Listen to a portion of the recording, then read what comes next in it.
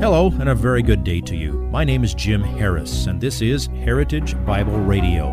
Heritage Bible Radio is an extension of Heritage Bible Church in Boise, where it's my joy to serve as the teaching pastor.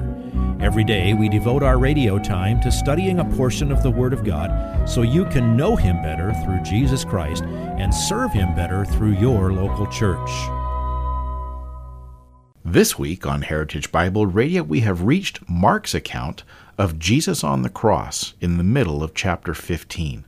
To assure that we have time this week for the entire message, we're going to jump right into today's slice of the sermon, succinctly titled, The Crucifixion. The hypocrisy is complete. And we're told at the end of verse 32, those who were crucified with him were also insulting him. It was nothing but ridicule and scorn and blasphemy. And the two men crucified on either side, they joined in, and what were they talking about? They didn't care about Jesus' trial. They were just parroting the things that they heard from the crowd.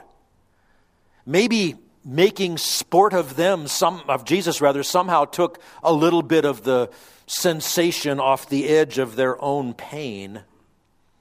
Well, I'm sure you also know the story that's recorded in Luke 23, 40 through 43. We're told that in the midst of the mocking from the two crosses, God graciously granted faith and repentance to one of those men who turned to Jesus and said, "Remember me when you come in your kingdom." And Jesus said famously, "Truly I say to you, today you shall be with me in paradise."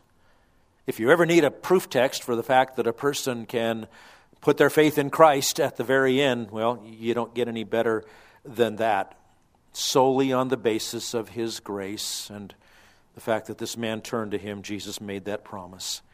Then comes the reason why Jesus went to the cross. They crucified Him, they mocked Him, and it's because Jesus went there to bear your sin.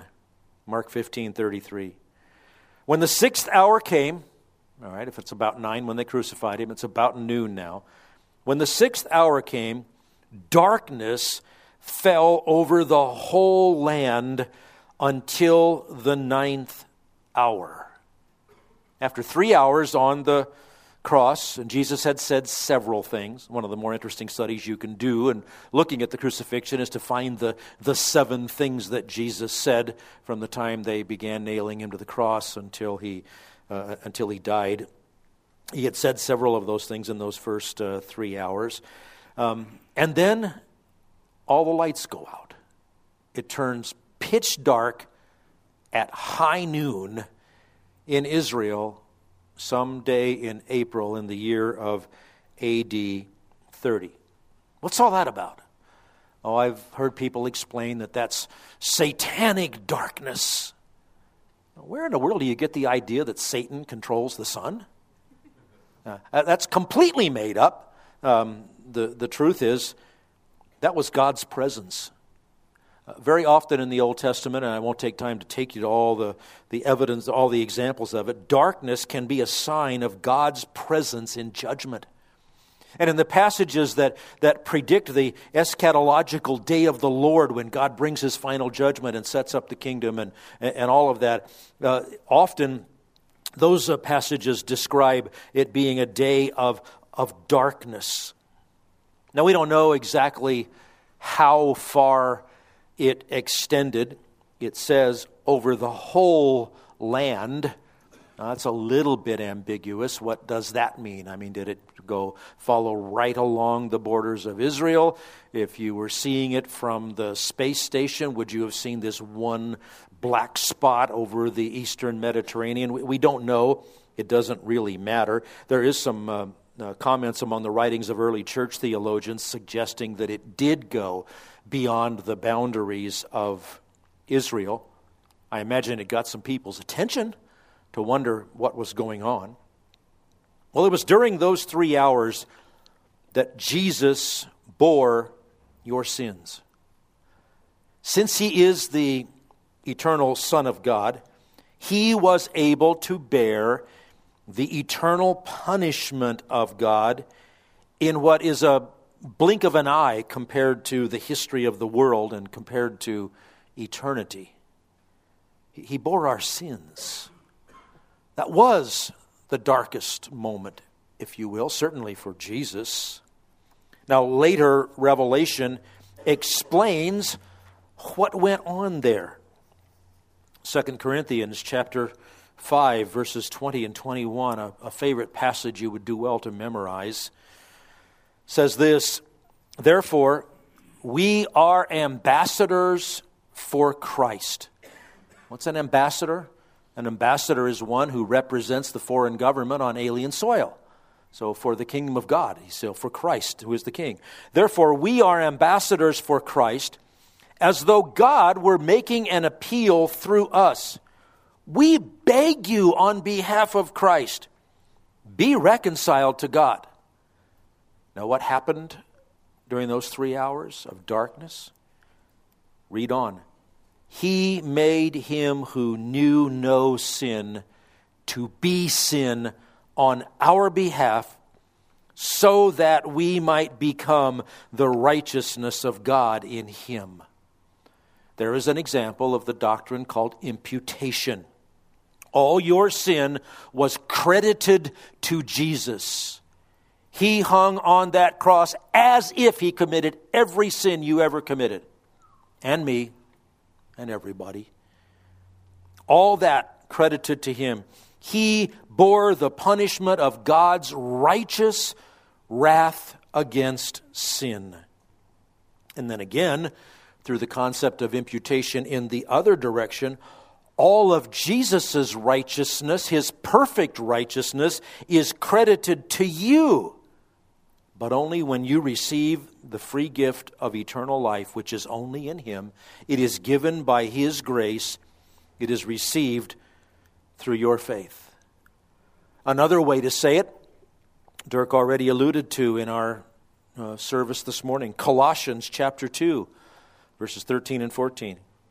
"When you were dead in your transgressions and the uncircumcision of your flesh, he made you alive together with him, having forgiven us all our transgressions." Now that is a great statement. All your transgressions have been forgiven. But how? God doesn't just say, "Oh, that's okay. I don't mind. You know, you've tried hard." No, he's forgiven us all our transgressions. Read on in Colossians 2. "Having canceled out the certificate of debt consisting of decrees against us, which was hostile to us, and he has taken it out of the way, having nailed it to the cross." There's some great words there. You know, if I owed you a bunch of money and you had an invoice that said so, and I said, "I can't pay that," and you said, "Give me that piece of paper," and you wrote on it, "Paid in full," what would you be doing? You would be eating my debt. You would be taking what I owed upon yourself. The decrees against us, think of it as the laundry list of all of your sins, nailed to the cross, and God took it upon himself. How? By pouring out his righteous, necessary wrath on his own Son, who voluntarily went there to fulfill that plan so that you could be redeemed. That's what was going on during those 3 dark hours. I'm sure it is not humanly possible to describe fully what Jesus endured on that cross. I do know it left him in a state that he had never experienced. Verse 34 of Mark 15. "At the 9th hour," okay, now put it together, crucified at the 3rd hour, 9 in the morning. It goes dark at the 6th hour, noon. Now this is at the 9th hour, and it was dark until the 9th hour. So as the dark is ending, or as the light is coming back, at the 9th hour, Jesus cried out with a loud voice, Eloi, Eloi, lama sabachthani, which is translated, my God, why have you forsaken me? Now, there's a couple of things there. One is it's astounding from a human standpoint that more than once from the cross, after that initial time when he was there, when he said, Father, forgive them, they don't understand what they're doing, Jesus cried out from the cross more than once with a loud voice.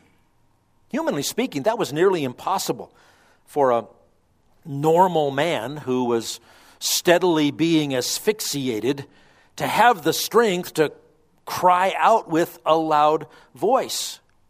If you'd been scourged and you're hanging on a cross, every breath is precious and hard to get. And remember how they came by and they broke the legs of the other two because they weren't dead yet? That's because you could last longer on the cross if you could lift yourself up a little bit. You'd get tired of being able to lift yourself by the arms, but you could press up a little bit on your legs and give a chance to get one more breath to fill your lungs. And Jesus just hung there, but he cried out with a loud voice. Now, he cried out the Aramaic words that you will find in Psalm 22, verse 1, same psalm that we've already alluded to. That psalm describes in detail what happened in a crucifixion. It is a messianic psalm. It is a description of or prophecy of Jesus' death. And by the way, it was written hundreds of years before crucifixion was invented. God knows the end from the beginning. Now, you'll hear some rather fanciful interpretations of what it means that Jesus said, my God, why have you forsaken me? You've got the word faith false teachers. They say that Jesus, when he was crucified, he went to hell. If you would like this message on compact disc, let me know and we'll send it to you. You'll receive the entire message, not just the portion on today's program. You can order by phone at 353-4036 or by writing to us at 7071 West Emerald, Boise, Idaho, 83704, or on the internet at hbc-boise.org. Heritage Bible Radio needs your prayers and your financial support. Once again, you can reach us online at hbc-boise.org or by telephone at 353-4036 or by writing to us at 7071 West Emerald, Boise, Idaho, 83704. And if you need a church home here in the Treasure Valley, I hope you'll visit us any Sunday at 7071 West Emerald. For Heritage Bible Radio, I'm Jim Harris. See you next time. Bye-bye.